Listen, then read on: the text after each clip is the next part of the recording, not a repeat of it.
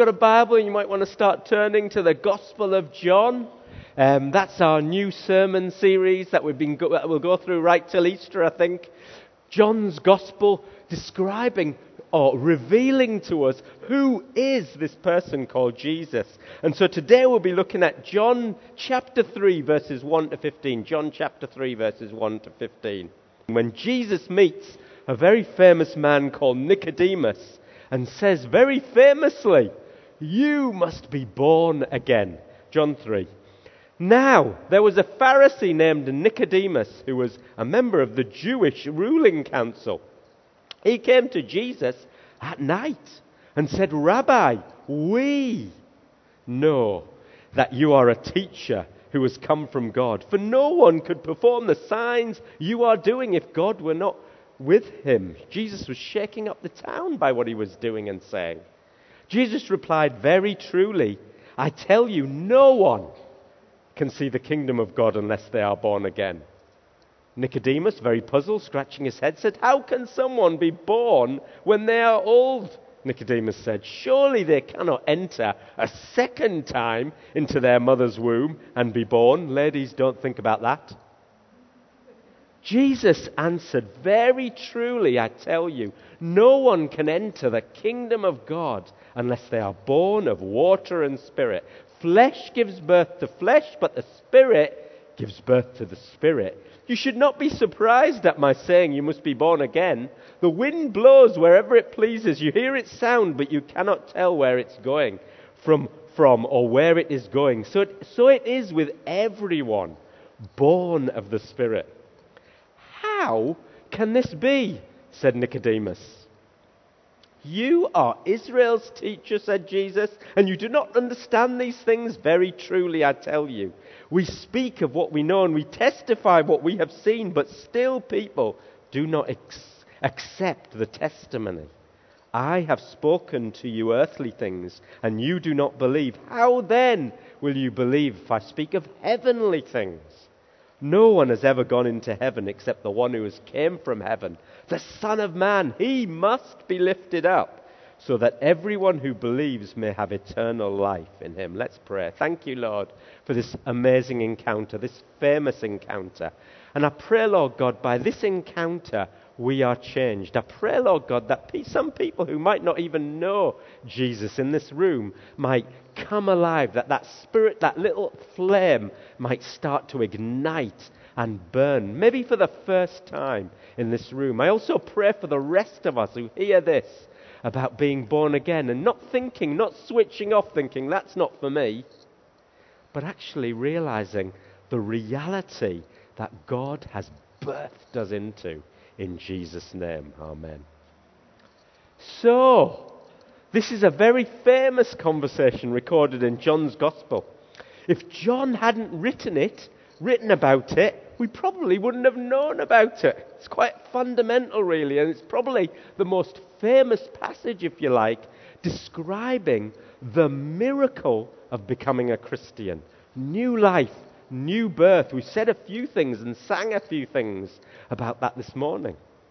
It's where the term born again actually originates from the very, very lips of Jesus. So it's an important passage. You see, being a Christian is different from all other faith claims, if you like. It isn't just a way of life or a set of rules and regulations to follow in order to please some grumpy old man in the sky, God, but rather it's a supernatural event, a miracle from God himself. 20 years ago, I first cried out to Jesus with tears rolling down my face. I was so far away from anything of God, from a Hindu background, no Christian upbringing, starting out as a proud, arrogant, newly qualified doctor, thinking I was doing God a favor, that somehow he needed me to sort out the mess of this world. Enough money in my pocket, enough attention, enough booze, enough pleasure for me to become a Christian could only have taken a miracle. And I know there's lots of stories like that in this room. If you're not a Christian here this morning, this miracle that I've just described is here for you. Have I got your attention? And for those who already cherish and love Jesus, you know what? Don't switch off, as I said earlier. This is more for you than anybody else, actually. What we're going to say today. My question to you is, if this miracle has really, really occurred in your life, why are you not experiencing it fully or more so? Have I got your attention too? Good, we'll begin. So this morning, new life, new birth, what some theologians called regeneration. It sounds something from the Matrix film. That's where we're going this morning, okay? The who, the what, the where, the what, and the how of being born again. So firstly, the who. Who is this for? So, look at verse 3. Jesus says, "Very truly I tell you, no one can see the kingdom of God unless they are born again." Verse 7 says this, you must be born again. It's clearly important, isn't it, to Jesus? You see, when most people think about born again, think about a born again Christian, they think, well, I used to. I remember at university listening to a conversation about a girl,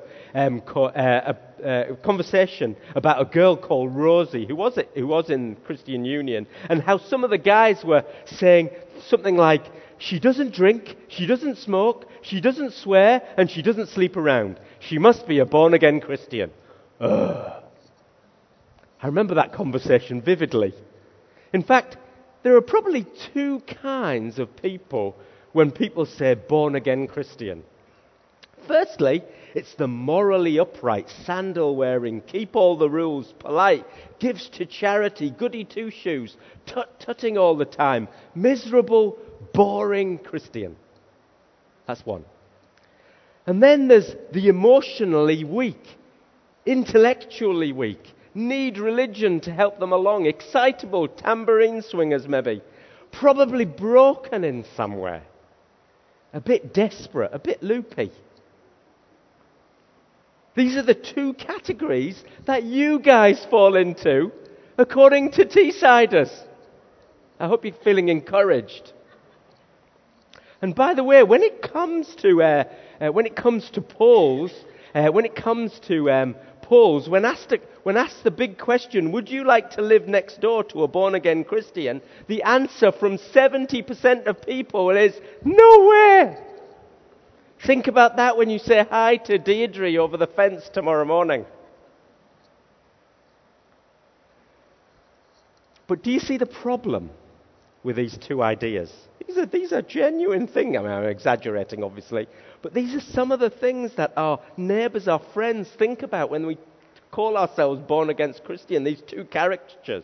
But the problem with these two caricatures is here. Right here. The problem is Nicodemus. Because who's he? You see, Nicodemus was considered by most people in his time as a very important man. A wise man. He was a Pharisee, a very religious, morally upright person in his day, planting synagogues across the country, unpacking the Bible of the day, praying for the nation, outwardly generous, winning the hearts of the common people.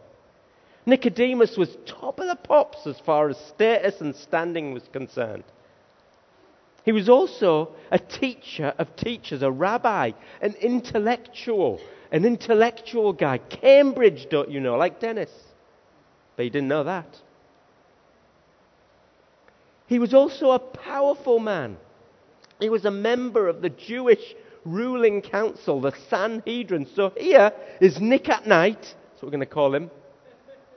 Nick at Night, an older male, a highly successful person, a highly intellectual person, and a completely pulled together, respectable, important, powerful person. And to him, Jesus, who has never gone to school, who has no credentials, who hasn't risen up the ranks, cuts him short and blasts Nick at Night with, you must be born again. What? Do you see how jaw-dropping this is? Why John has included it here? Yeah, of course, to the broken, marginalized, grieving, addictive, sinful, down-and-out, chaotic mess, people of the world. Jesus says you must be born again. I get that. Yeah, I get that. But also to the morally upright, prim, proper, goody two-shoes, Jesus says to them too, you must be born again. Either way, your life so far counts for nothing. You need to start again. This is radical. Why? Because this isn't a call to more religion. It's actually a challenge against it. Interesting. I think so anyway. Who's it for? Every one of you. You must be born again. Secondly, where is this new birth, this new life from? Where does it come from? Well, I don't know if you've noticed, but twice here Jesus talks about the kingdom of God. Actually, we sang about it earlier this morning. Verse 3 again, very truly, I tell you, no one can see the kingdom of God unless they are born again. Verse 5, very truly, I tell you, no one can enter the kingdom of God unless they are born of water and spirit. You know what? That is also really, really interesting. You all look very interested again. I'll tell you why.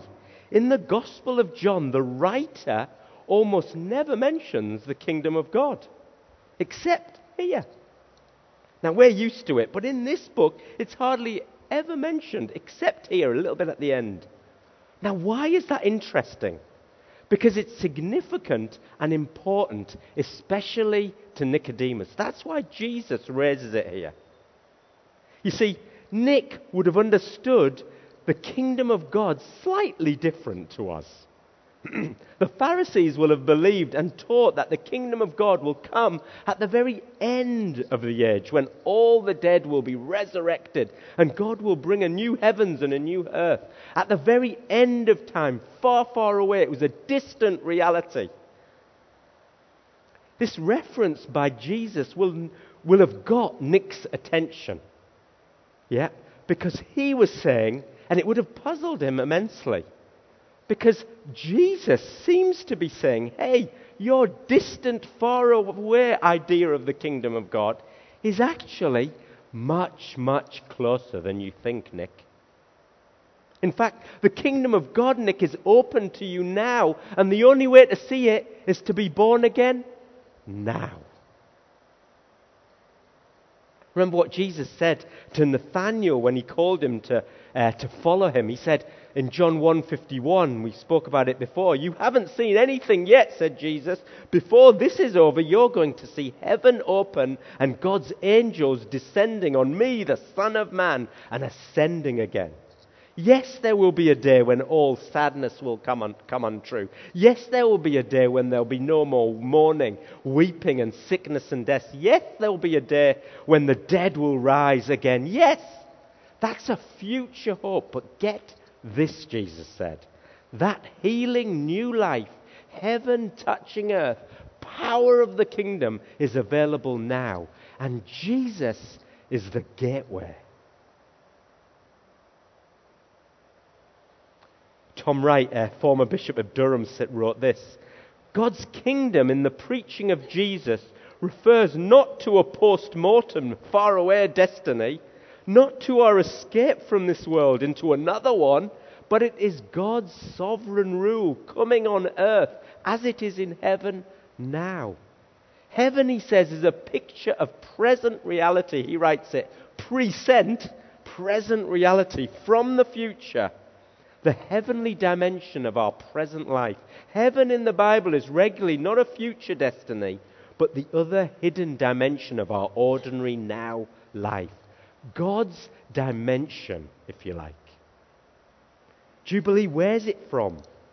The future. This isn't Doctor Who. This isn't Marty McFly from Back to the Future. This isn't a fairy tale. of time travel. No, this is a reality, an implantation of God's future power into your life now. Now. Do you get it? Look, never, never underestimate the power of new birth. These weak, fumbling, unfaithful, cowardly, uneducated disciples that we're going to be reading about throughout the Gospels, throughout John's Gospel, became world changers, history changers. They died for it ultimately. They were not made of more promising material than you or me.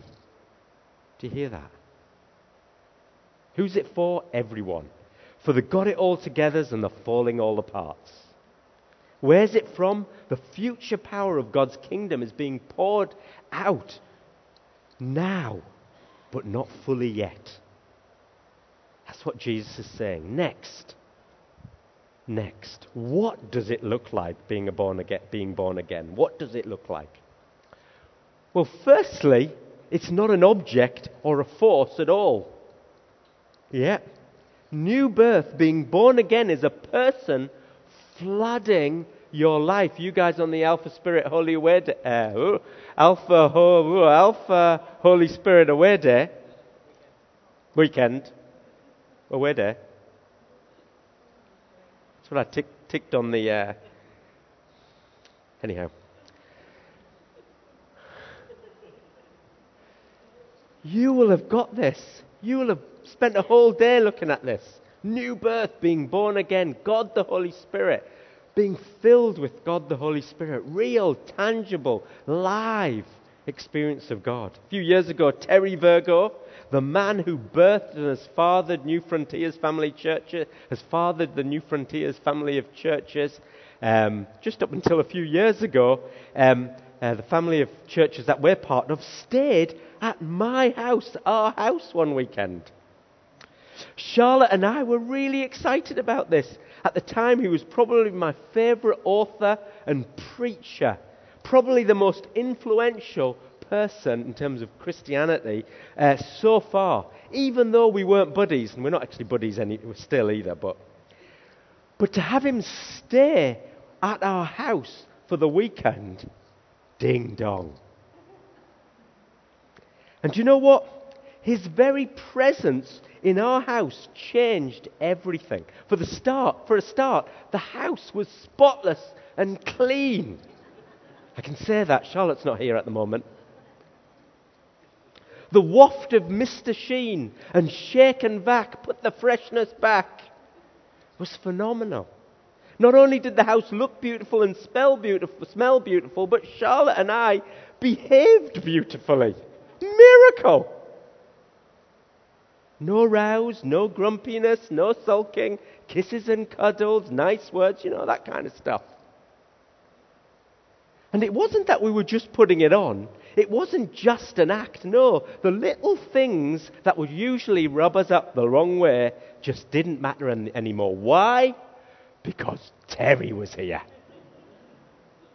He was with us. To be filled with God the Holy Spirit is to have your whole life transformed by an acute awareness, consciousness of the glorious person that lives permanently within the walls of your life, my life, those kids' lives that are at kids' work now. Are you aware of him, Jubilee? Romans 8:11 says this: if the spirit of him who raised Jesus from the dead is living in you, he who raised Christ from the dead will also give life to your mortal bodies through his Spirit who lives in you now. When Jesus refers to being born of water and spirit, verse 5, he's referring, Nick, back to the Old Testament. Nick would have been able to recite this stuff. He was probably talking about Ezekiel 36:25, where it says this: I will sprinkle clean water on you, and you will be clean. I will cleanse you from all your impurities and from all your idols. I will give you a new heart and put a new spirit in you. I will remove from you your heart of stone and give you a heart of flesh. And I will put my spirit in you and move you to follow my decrees and be careful to keep my laws out of joy. Then you will live in the land I gave your ancestors. Why? Because you will be my people and I will be your God. You see, God the Holy Spirit calls us to a new identity in Christ. Ephesians 1 says he chose us to be adopted as his sons through Jesus Christ in accordance with his pleasure and will. We're not God's enemies anymore. We're his sons and daughters. What does that relationship do? It changes my heart. Now of course I want to please him. He's my dad. Of course I want to live this new life in accordance with his will. Not because I have to, because I want to. Not out of fear, out of love. Not because he's my boss. No, because he's my Father. God the Holy Spirit empowers us. Later on in John 14:16, Jesus says that after he's dead and risen again, I will ask the Father and he will give you another advocate to help you and be with you forever, the Spirit of truth. That word advocate, or parakaleo in the Greek, is a very difficult word to translate. Sometimes it's translated comforter, which is really sweet, but it makes God out to be some quilt or something. Sometimes it's translated helper or friend or encourager. J.B. Phillips translates it as someone else to stand by you. Yeah. The word parakaleo is such a rich and complex word that one English word just won't do, describing God the Holy Spirit. You see, the first bit, the para bit, means not to be in front of or behind, but alongside, like the word parallel. God the Holy Spirit comes right alongside you. He stands by you. He upholds you. He represents you, loyal to the end, for you in the strongest sense. But on the other hand, kaleo means to declare, to call, to argue even. There's a soft side to him comforting you, but there's also a hard side, arguing with you, debating with you, challenging you. What are you doing that for? Stop that. Get real. Shh. Sometimes his love has teeth in it. Sometimes he's for you, against you. For our good. God the Holy Spirit reminds us of Jesus' love, especially on the cross. Think about it. When you look at Jesus' oh gosh, you can hardly see that, can you? When you look, the sun is shining. When you see, when you look at the cross, we get a bigger, much deeper understanding of Jesus' love. In Jesus' love, there is self-giving commitment that results in action. As he moves from heavenly glory to muddled earth to become flesh. As he moves from all majesty and honor to be an infant who trips up and soils his nappy. As he moves from the intimacy of his Father to facing temptation of all kinds, misunderstanding, bereavement and rejection. As he moves from the throne room of heaven to a cross, barely recognizable, welts on his face, ripped flesh across his chest and back, mocked, abandoned, denied, betrayed, humiliated. This God-man, Jesus, in absolute terrifying love, cries out to his oppressors, Father, forgive them, for they don't know what they're doing. You know what? You know what? Do you know what it is to be loved? Look at Jesus. It feels like Jesus doesn't love me. What? No. Why does Jesus loves you? That tells us beyond all doubt. Why does God allow suffering? I don't know. But his suffering shows us that whatever it is, he understands. He's been there. And not because he doesn't love, and certainly not because he doesn't love us. He does. Quite the opposite. He loves you that much. God the Holy Spirit makes our Bible reading move from just understanding to delighting, from just knowledge to love letters, as Nicky Gumbel says in Alpha. Colossians 3:16, let the message of Christ dwell among you richly. As temples of the Holy Spirit where God lives, we become the greatest prayers. We are winning the battle, as Helen said, in prayer. Walls are coming down in prayer. Pray for this nation. Lines are being drawn in the sand in prayer. Why? Because God is with us. It's overwhelming sometimes, isn't it? God the Spirit challenges our character and brings about a holiness that we never thought could possibly be.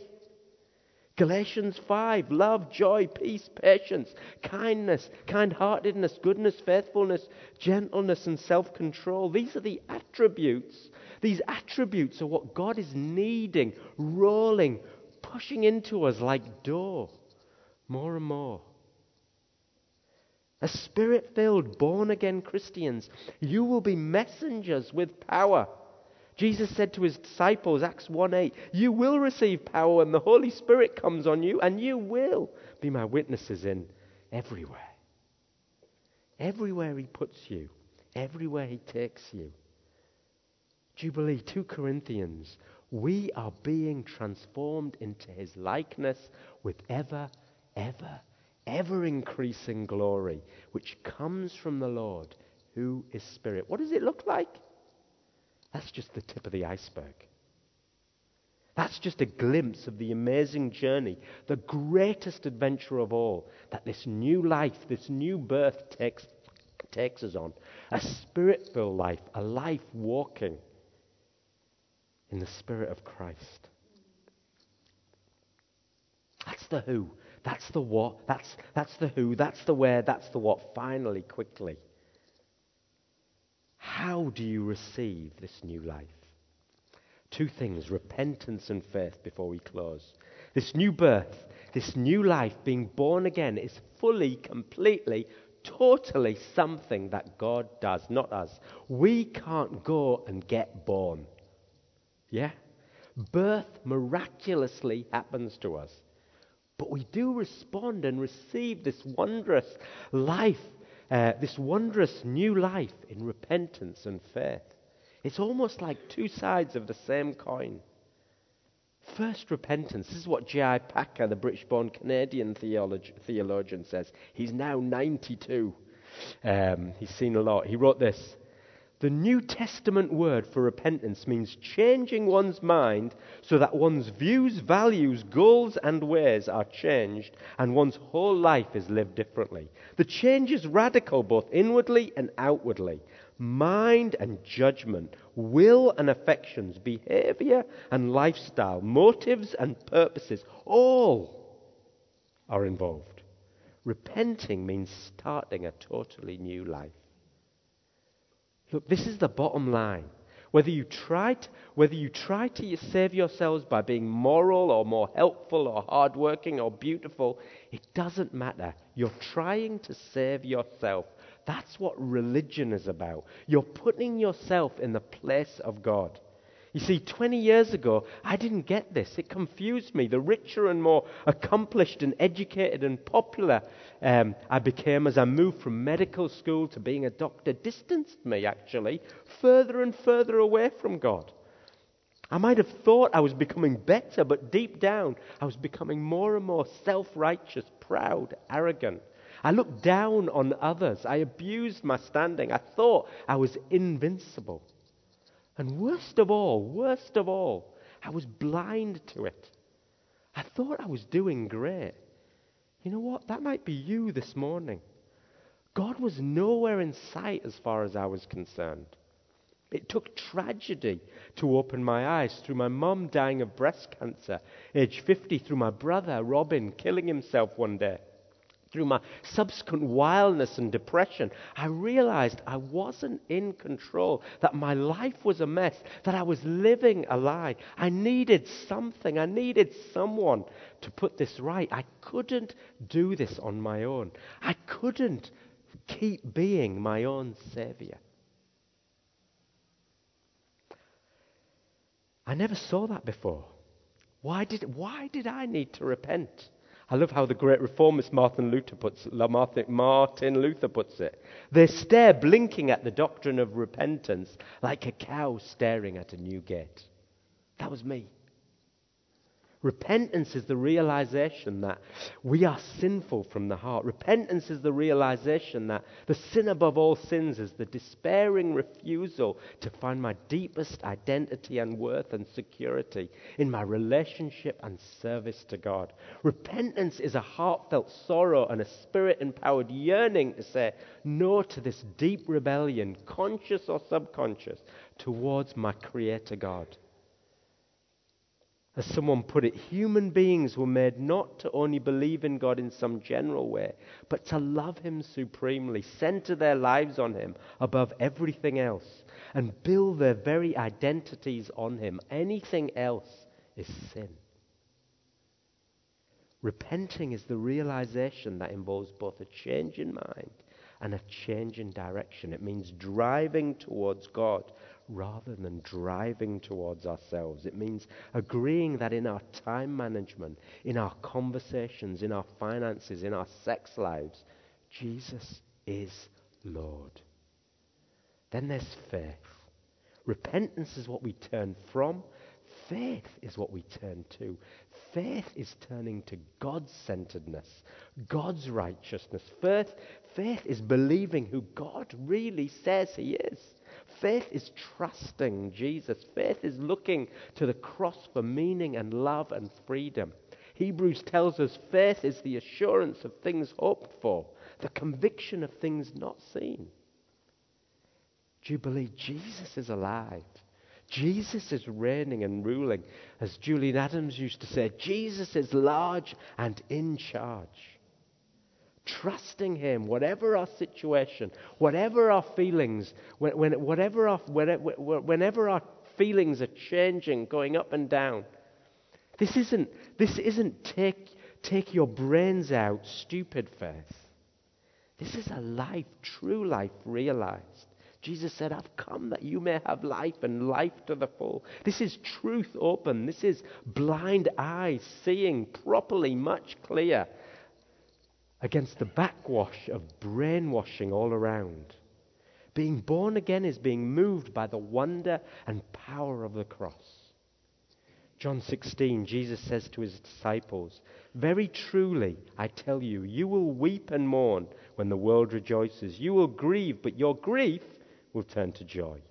A woman giving birth to a child has pain because her time has come.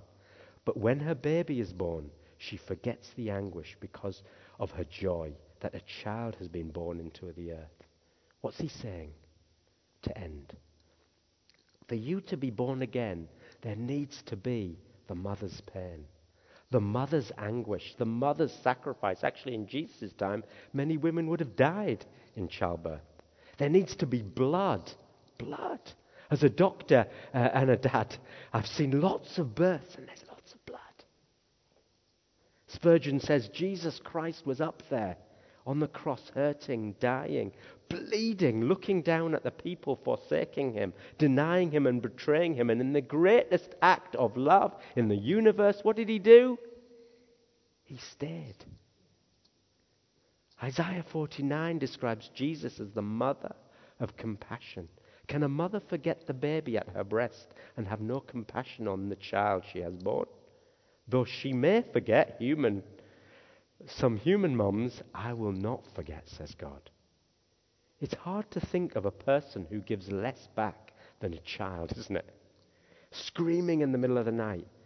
Gavin, you might want to hear this. Screaming in the middle of the night.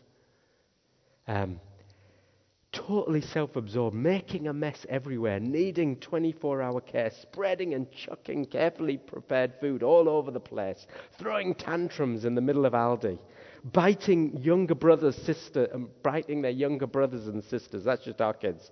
Yet Isaiah says there's a bond, a relationship between mother and child.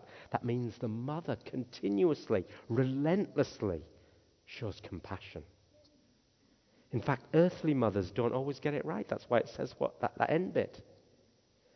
Do you believe this is who we are born again for? This never forgetting, never leaving, always trustworthy, always loving, always gracious and compassionate God. This is the primary foundation of our new life lived out.